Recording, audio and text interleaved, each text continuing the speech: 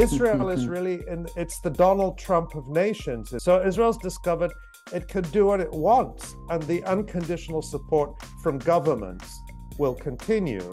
So why disguise it? The Electronic Intifada. The Electronic Intifada. The Electronic Intifada. This is the Electronic Intifada podcast. I'm Nora Barrows-Friedman. And I'm Asa Winstanley. Welcome back to the Electronic Intifada podcast. I'm Nora Barrows-Friedman. And I'm Asa Winstanley. Today we'll be talking about the Electronic Intifada's top stories of 2022.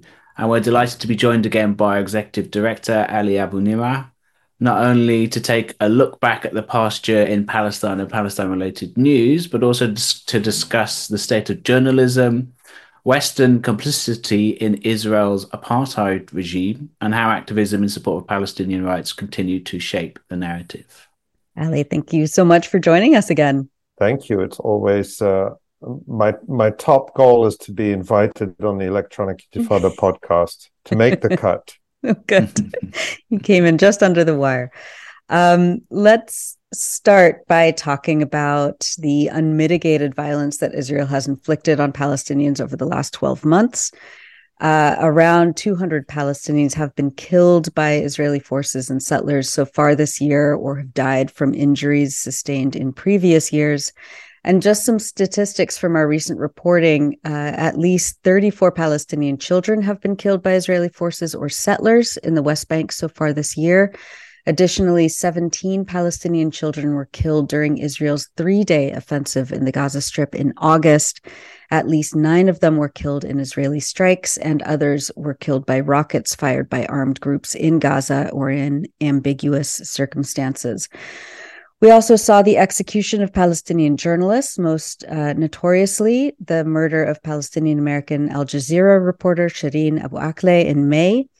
And the U.S. State Department continues to dismiss and ignore forensic evidence that an Israeli sniper intentionally murdered her. Ali, we saw the killing or injuring of Palestinians nearly every day this year, including during the August attacks on Gaza, and the political fueling of this violence by Israel's fascist government officials. Can you talk about Israel's sweeping policies of violence in 2022 and what stands out to you when we look back over this year?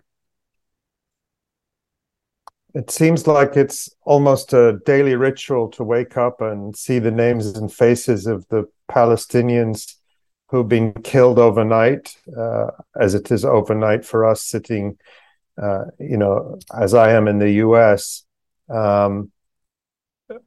in towns, villages, refugee camps, cities across Palestine.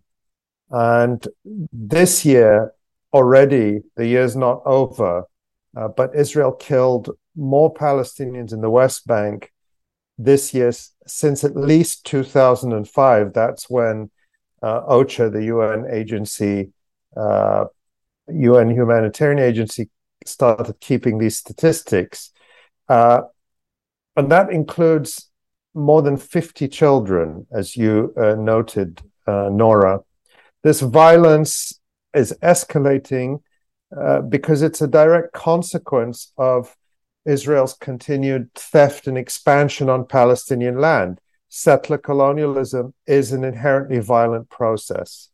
And so there's no such thing as Israeli settlements, Israeli colonization, Israeli dominance of the Palestinians without this brutal violence. And at the same time that the violence has been escalating, it seems that Western governments and Arab governments, who are generally client regimes of the West, are also escalating their rewards for Israel. So there are individual Israelis who perpetrate these killings, or for the Israeli state and its leaders. They can carry on with killing as usual. There's been a lot of focus over the last month or so about the new Israeli government officials And a lot of hand wringing. Oh, this is the most extreme government we've ever seen. But as you've been saying, this is just a continuation. I think last year you said something like it's a different executioner but the same axe. Can you talk a little bit about the significance of of Itamar Ben-Gvir? And the formation of this new Israeli government. Right. As we're speaking, Nora, Benjamin Netanyahu is putting the finishing touches, so to speak, to his new coalition. And as I think viewers and listeners will know, it's going to include Itamar Ben-Gvir and Bezalel Smotrich, the two leaders of this party called Jewish Power or Jewish Strength, depending on how you translate it. And who are these people? Well, Itamar Ben-Gvir is notorious as an inciter of violence against Palestinians. He's a settler.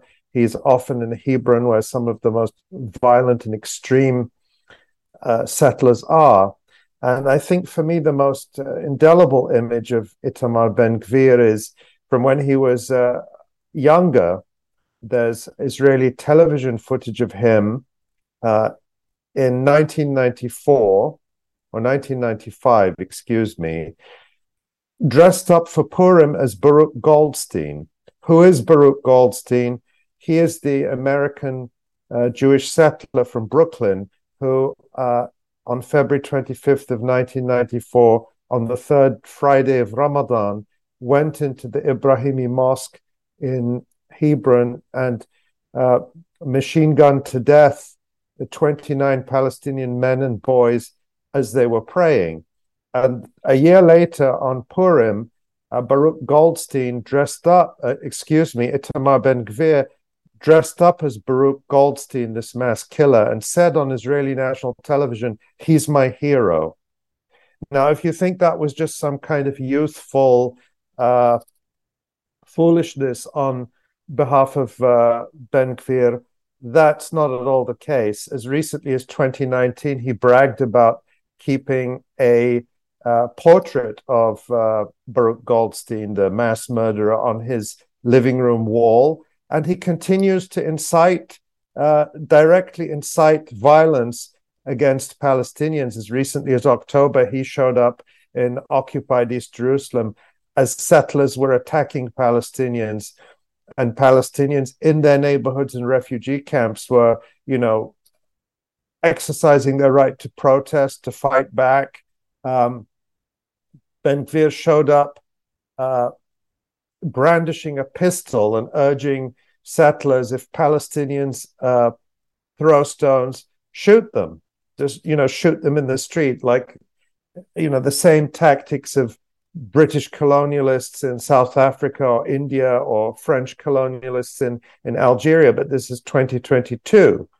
And Ben-Gvir and Smotrich, who is no different, I mean, these are cut from the same cloth, are slated for top so-called national security posts in Netanyahu's government. So, of course, this is causing a lot of hand-wringing, particularly among sort of liberal Zionist Israel lobby groups in Britain and in the United States and other countries, because, they're saying, oh, Ben-Gvir is a step too far. Israel's lovely, precious democracy is being threatened by, ogres like Ben-Gvir and Smotrich. But the reality is the violence and the hatred and the incitement of Ben-Gvir and Smotrich has always been Israeli government policy and practice. I mean, the people who carried out the massacres in Deir Yassin and Tantura in 1948 were not any different from Ben-Gvir and Smotrich. The difference now is that Israel has discovered that it will enjoy unconditional support no matter what it does. I'm kind of reminded of when Donald Trump famously said I could shoot someone dead in the middle of Fifth Avenue and it wouldn't affect my popularity. And he was right for at least a very long time. And Israel is really it's the Donald Trump of nations in that sense. Israel can do whatever it wants to Palestinians. And US politicians, particularly top Democrats, of course, Republicans, but top Democrats, and British politicians, whether it's Keir Starmer, who leads the Labour Party, I'm sure we'll talk about that, European Union leaders, whoever it is, the leaders of the United Arab Emirates. Ben Gvir was warmly welcomed at the United Arab Emirates embassy in Tel Aviv recently. There are photos of the ambassador there warmly greeting him. So Israel's discovered it can do what it wants, and the unconditional support from governments will continue. So why disguise it? Why not put somebody who has a loving portrait of Baruch Goldstein on his living room wall in charge of national security? From Israel's perspective, there's no downside. Right. Let's rewind a little bit more and talk about the 3 days in August when Israel attacked Gaza. This comes on the heels of May of 2021, when Israel launched its previous attack on Gaza. Can you talk a little bit about what happened this past August and the significance of how it ended so quickly? What happened was that the so-called centrist, moderate government of Yair Lapid, the outgoing government, launched a surprise attack on Gaza to assassinate a senior official of Islamic Jihad, one of the Palestinian resistance groups, in his home, shattering the ceasefire that had prevailed since May of 2021, Israel's last spasm of, its last brutal orgy of violence in Gaza. This violence is, of course, ongoing. We're talking about the big conflagrations that start to draw attention from the rest of the world. And, it's such a typical pattern. Israel always breaks these ceasefires, and then when Palestinians respond in any way, that then becomes the justification by Israel's supporters for Israel to attack Palestinians back. I think it ended quick. It was 3 days of horror in Gaza, not to underestimate it. And dozens of people were killed, as you noted, 17 children, Nora. But the Palestinian groups weren't looking for that fight with Israel. They didn't start it, and they weren't trying to escalate it. At the time, Israel attacked an Islamic Jihad leader, and in coordination with the other resistance groups, Islamic Jihad launched rocket fire towards Israel in response to the Israeli attack. But there was a joint decision by the resistance groups. They have what they call the Joint Operation Room, not for the other major groups, particularly Hamas, the largest resistance faction, not to enter the fight. In other words, they were not seeking escalation. The message they were sending is, we're ready to escalate if we have to, because we will defend Palestinians in Gaza, but we're not looking for it. And so I think it was the cooler heads of the Palestinian resistance leaders that managed to stop this orgy of Israeli violence from becoming even worse, as it was in May 2021 or 2014 or 2008, or so many of the countless times Israel has done this. But I think what it was, the Israelis have this term called mowing the lawn, which is just a psychopathic term. You can imagine the grass gets too long, so you take out the lawnmower and cut the grass every week or 2 weeks or whatever it is. What they mean by mowing the lawn is that if Palestinians in Gaza get the idea that they can resist or stand up to Israel, then you have to go in and do a massacre in order to keep them down again. That's what Israel means by mowing the lawn. So every now and then Israel wants to do these mowing the lawn massacres in Gaza just to make sure that that message from their perspective gets through. Yeah, it's a depressingly frequent story, Yeah. the Israeli attacks on Gaza that we have to continue to return to time and time and again. And every time it happens, I feel like in the West, in Britain, and I don't know if this is your experience in the US, but I feel like activists, usually the younger generation of activists, we all have this kind of moment where we think, oh, it's so clear now. Surely things are going to change. There's going to be, a sort of sea change. And it never quite happens. Although, I think things have changed over time. And, you were talking earlier about Itamar Ben-Gvir and the whole new government coming in now inside Israel. And I find it really interesting because for me, I do think it's an interesting moment because for many years, I mean, for decades, really, it was always put out by liberal Zionists, propagandists, really, this idea that, oh, these are the extremists, the Kahanists, the followers of Rabbi Meir Kahana, as Ben-Gvir and Smotrich are, who was this really kind of psychopathic settler, Jewish American settler from Brooklyn, who was a real extremist. And I think that the kind of liberal Zionist propaganda that was put out to me was um, one of the things about it was there would be from time to time Israel would ban one of the Palestinian Arab parties inside the Knesset. There were several there's been attempts to ban them. I think that at one point there was a Palestinian Arab party that was banned, and then they would sort of cover that by saying, "Oh well, we're going to ban like the Koch party, which was one of the Kahanist parties, was banned at the same time as one of them," and so they were trying to say, "Oh look, there's extremists on both sides, and we're sort of banning them."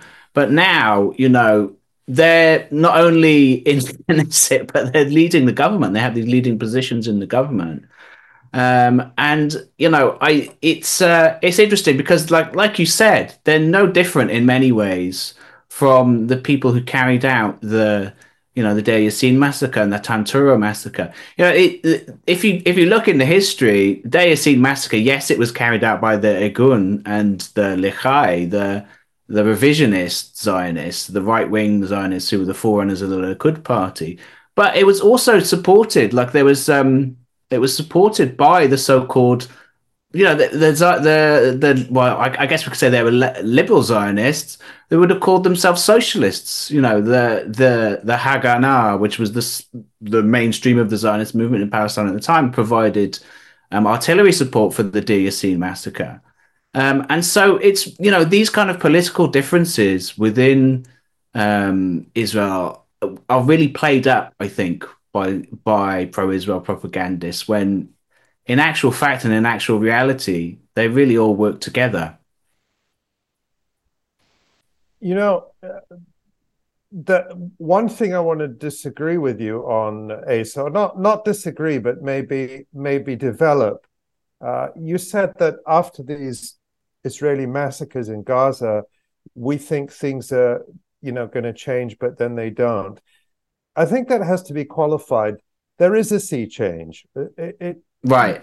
But you have to be specific about what you're talking about. So yes, the governments, whether it's the US government or the EU or the Arab regimes, their client regimes who are armed by the US and the EU, they don't change. They continue to throw themselves at Israel's feet. But there is a sea change in public opinion. And I think, you can see that, for example, in the World Cup. The World Cup is really a showcase of that. And I don't know if we can add in that viral clip of the England fans. First question, wait a minute. First question, is it coming home? It's coming home. Free Palestine! Okay, let's start. But the clip is an Israeli TV channel interviewing these four English, I guess you'd call them lads, following. I think they're more lads than chaps. Yeah. Asa can correct me. Following England beating Senegal. I'm impressed at myself for knowing Wow. that it was Senegal. And so the Israeli reporter, is just very excited about this. And, is it coming home? In other words, England bringing the trophy home. And then he says, I guess, roll the clip. But the fact that I think it was so unexpected, there has been incredible displays of solidarity from players. The Moroccan team, when they won their famous victory against Spain, brought out the Palestinian flag. And there have been so many examples of that. And there's been no popular pushback to that. On the contrary, people seem to be loving it all over the world. And to me, that's a symbol. I mean, the World Cup has changed. That has changed. And Asa, maybe at some point you want to talk about how in the UK you have these Palestine action activists who have been going around literally smashing up Israeli arms factories in the UK. And I don't know now how many have been charged with criminal damage and other crimes. I can't keep count, honestly. And they keep every single time, so far, knock on wood, getting acquitted by judges, by juries in the UK, who are accepting the argument that, yes, under normal circumstances, going and smashing windows and equipment in, a quiet town in Britain would be a crime, but they're accepting the argument that these acts are justified because they aim to stop a bigger crime, which is Israel's violations of the rights of the Palestinians. So that's, to me, again, a sign of the sea change. And there's similar things in the US as well that we see going on. So I think, I think that is something to celebrate. It's, of course, not yet translating into the kind of change we want to see in terms of what governments are doing, but Israel has completely lost the battle for hearts and minds, and there's no going back on that. Yeah. Let's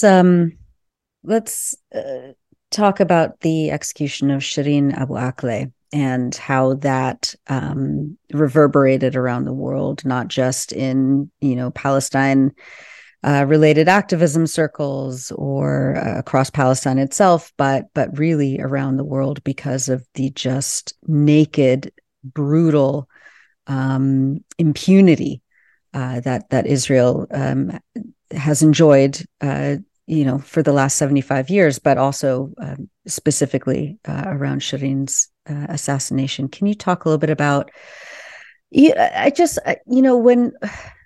When it was talked about, in the mainstream press, in Western media, what was still left out of the discussion was what the Israeli army was doing in Jenin in the first place. That was never interrogated. It was never debated or analyzed or given any context whatsoever. It was just like a natural thing that the Israeli occupation army was in Jenin at the time.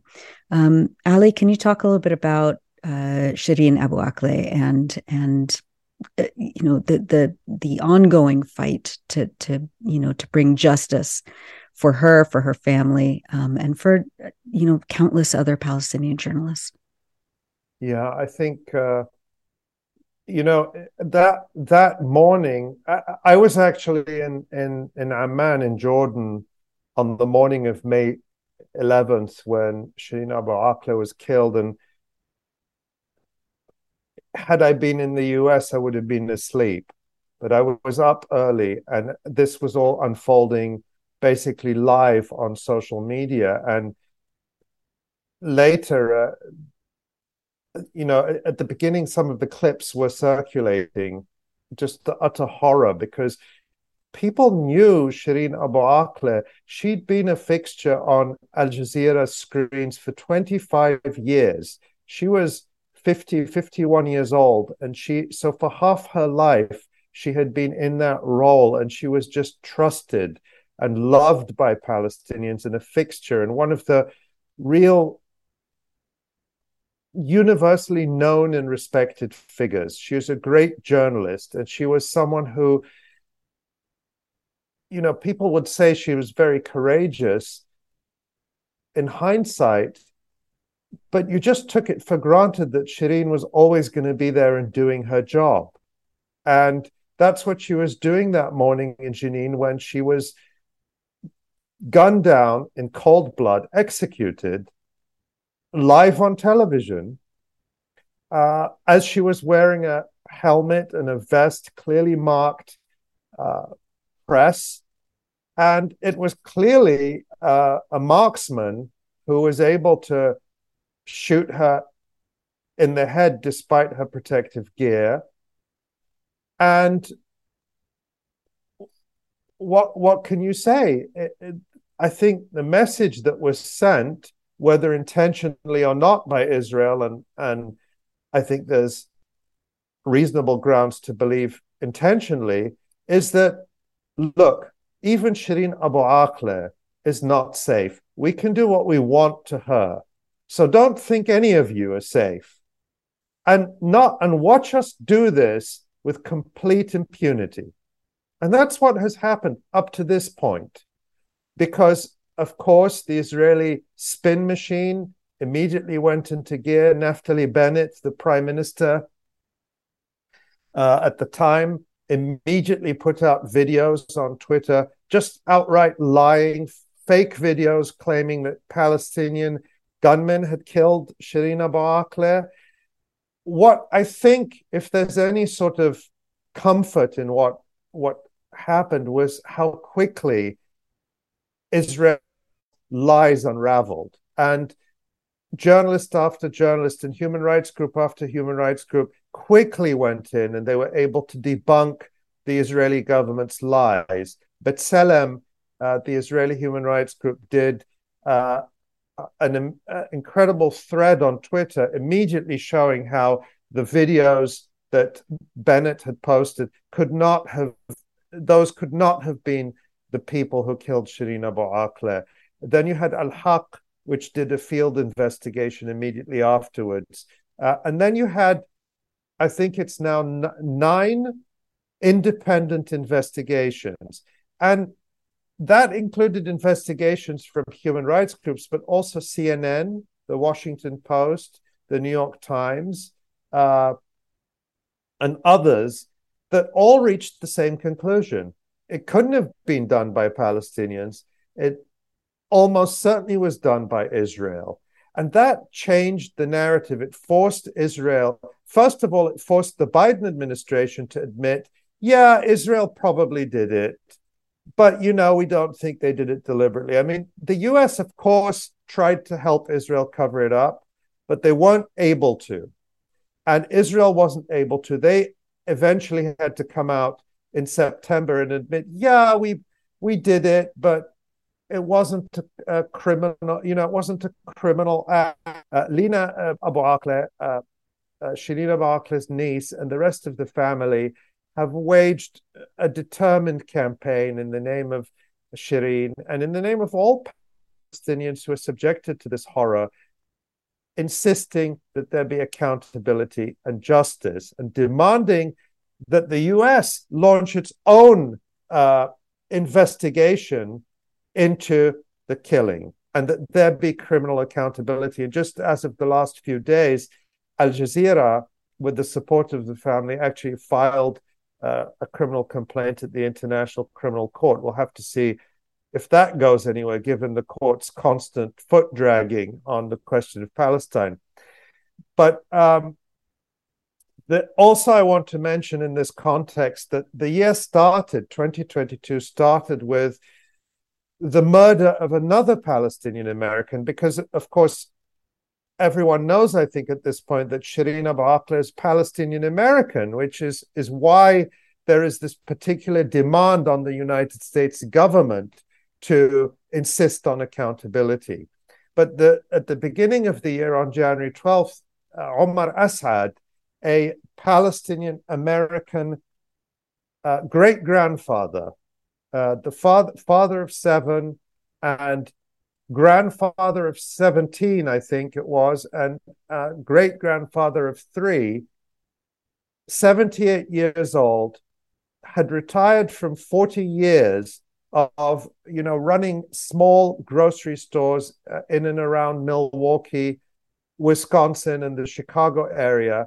After 40 years, he moved back to his village of Jaljilia. He and his wife, Nazmiya, built a house in order to enjoy their retirement years around friends and family. And on that night of January 12th, he was on his way home from driving home across his village from a relative's house where they'd been playing cards and drinking tea and watching TV, just having a good time. And he was stopped by Israeli soldiers, forced out of the car, shackled, blindfolded, frog marched to a construction site where other Palestinians were being blindfolded and detained, horribly abused, and then just left dead in the street.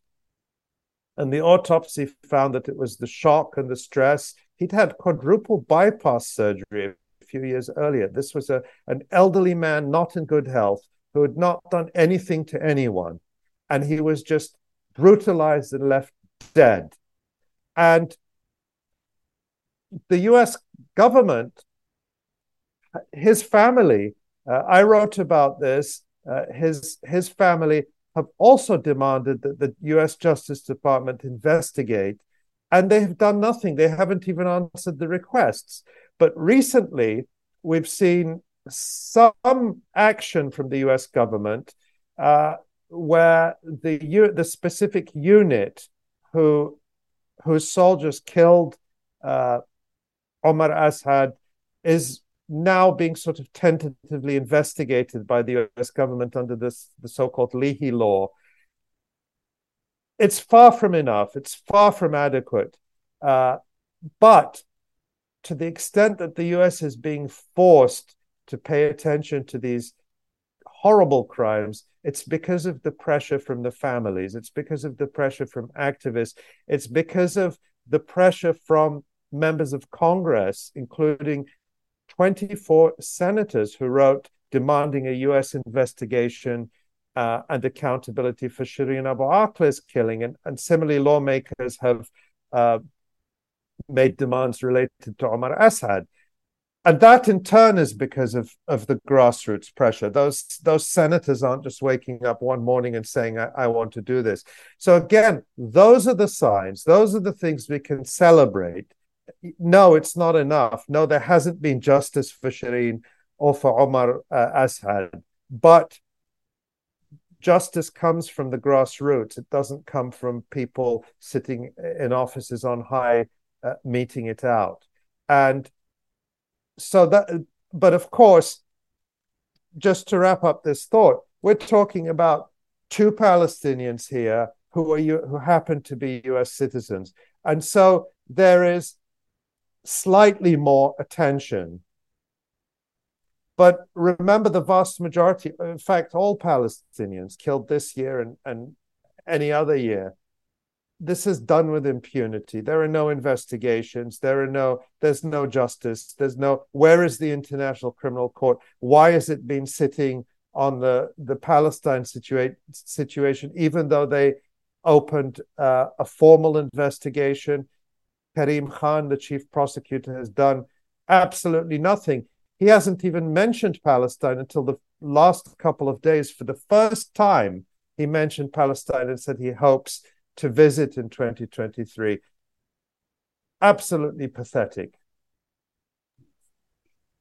Yeah, I think one of the defining images of the year from Palestine for me was, that video footage of Shireen Abu Akleh's funeral being attacked by Mm, Israeli troops. I mean, it just said so much, even in death, the Israeli occupation soldiers just won't leave Palestinians alone, that there was this, for all the tears and for the tragedy of Shireen's death, um, in a way, there was a beauty in the moment of Palestinians coming together to celebrate her life, you know. And, Shireen was of Christian background as well. So she was coming from a church and Palestinian Christians and Muslims all together celebrating her life. But even that moment was brutally attacked by these Israeli occupation thugs. And it was, to me, it just said so much and it just showed for a global audience, really, Israel's crimes for so many people. yeah. Um, Yeah. It really did. And, those images were so shocking to people. I mean, people looked at that around the world and said, you killed her. Why do you need to attack her funeral? And that sort of heart-stopping moment where it looked like her coffin was about to fall from the shoulders of the pallbearers as they were being brutally beaten and clubbed by these Israeli thugs in uniforms. And they managed, I don't know how they managed to keep her up, yeah, keep the coffin up and prevent just would have been just an utter horrifying, already on top of a horrifying Yeah. situation, an even more horrifying situation. But there is a logic to why Israel attacked the funeral. People, because of course, afterwards, when these images went around the world, Israel tried to spin it and say, oh, well, yes, we'll look into this and we'll look into why did the officers behave like this? Again, trying to pass the buck down the chain of command as Right. if this was just a local misbehavior by the officers in the street. It wasn't. There were orders from the top to prevent the funeral from becoming a mass gathering of Palestinians in Jerusalem. Israel had tried to impose conditions on the family that because people wanted to carry Shireen's casket on their shoulders through the streets of Jerusalem. And Israel tried to insist it has to be transferred by a car in order to prevent this from becoming a massive march. And all over Jerusalem, they were beating Palestinians, grabbing flags, trying to prevent Palestinians from holding or showing Palestinian flags. And it failed. When you saw the aerial images of hundreds of thousands of Palestinians in the streets of Jerusalem, and Israel tried and failed to stop that, it was also a sign of how tenuous Israel's grip on Jerusalem is. Because remember, Israel's propaganda is this is our city, it's our capital, no one can challenge us, we control it, we're the legitimate authority, and the Palestinians have to do what we say. And in death, Shireen showed that no, the people of Jerusalem, the Palestinian people of Jerusalem, are in control of the city. And Israel really has a very tenuous grip on it. That, I think, too, is was a very revealing moment. Well, we're going to continue this conversation with Ali Abunimah in a second part to this video, so please stay tuned. thanks for watching this video. Please subscribe to our YouTube channel, hit like, leave a comment. These engagements help us with the YouTube algorithm and it helps us to get around Silicon Valley censorship as much as possible. It does make a difference. You can also support our journalism by going to electronicintifada.net and clicking on donate now. Thank you.